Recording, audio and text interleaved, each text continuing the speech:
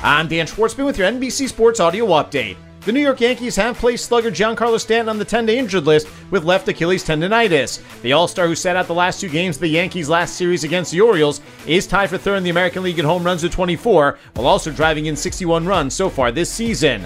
Full slate of games on the Major League Baseball schedule with 6 matchups featuring both teams with 500 better records as the New York Yankees open up a Subway Series at the New York Mets. The Atlanta Braves are at the Philadelphia Phillies. The Baltimore Orioles are home for the Tampa Bay Rays. The St. Louis Cardinals are visiting the Toronto Blue Jays. The Boston Red Sox are hosting the Cleveland Guardians, while the Milwaukee Brewers welcome in the Minnesota Twins. Colorado Rockies outfielder Chris Bryant will have his foot discomfort evaluated after sitting out last night's win versus the Milwaukee Brewers. The 2016 National League MVP is in the first year of a 7-year, $182 million contract with the Rockies after playing his first 6.5 seasons with the Chicago Cubs before being dealt to the San Francisco Giants at last year's trade deadline. Some NFL news as training camps open around the league, as Cincinnati Bengals quarterback Joe Burrow will have an appendectomy in the next day or two. The 30-year veteran is expected to miss practice time while recovering. Meanwhile, the Seattle Seahawks releasing running back Chris Carson with a failed physical designation. Carson is still recovering from a neck injury that ended his season after just 4 games last year, but is hoping to resume his career at some point.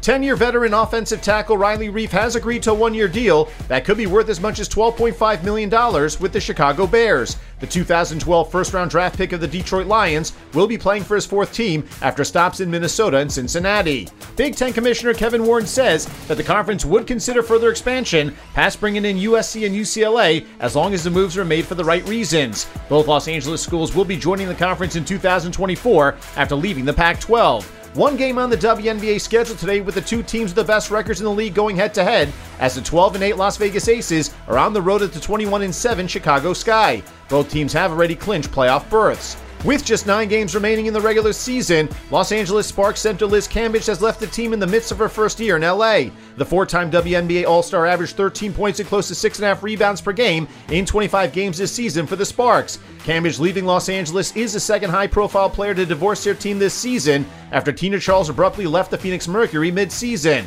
With your NBC Sports Audio Update, I'm Dan Schwartzman.